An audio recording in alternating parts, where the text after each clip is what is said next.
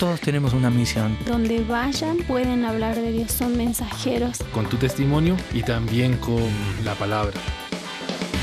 Corrientes Misioneras, la misión de Dios para hoy. El tener una familia e hijos no es un impedimento para obedecer el llamado de Dios. Pero debemos recordar que el primer trabajo misionero son los hijos, asegura Elenita Ralek, quien sirvió como misionera en la radio HCJB en Ecuador durante varios años.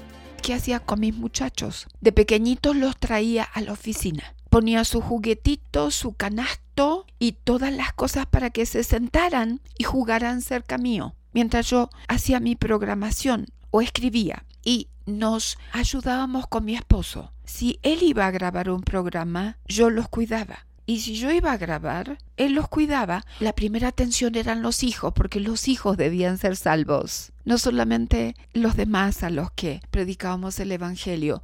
Y como nos mudamos de país algunas veces, el cambio de culturas es muy difícil. A los muchachos siempre le dimos la mejor calidad de amor, cariño y Jesucristo. Y ya cuando fueron grandes, nosotros les pedimos disculpas por haberlos llevado. Ellos nos dijeron, mami, papi, nunca se sientan mal por eso, porque nosotros tuvimos la cultura a través del sufrimiento que otros muchachos no tienen.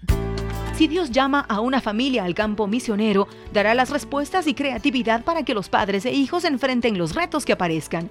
El cumplir el llamado de Dios cuando hay hijos no es tarea fácil, pero tampoco una misión imposible. Si pones tu confianza en Dios y decides obedecer su llamado, tú y tu familia no serán avergonzados.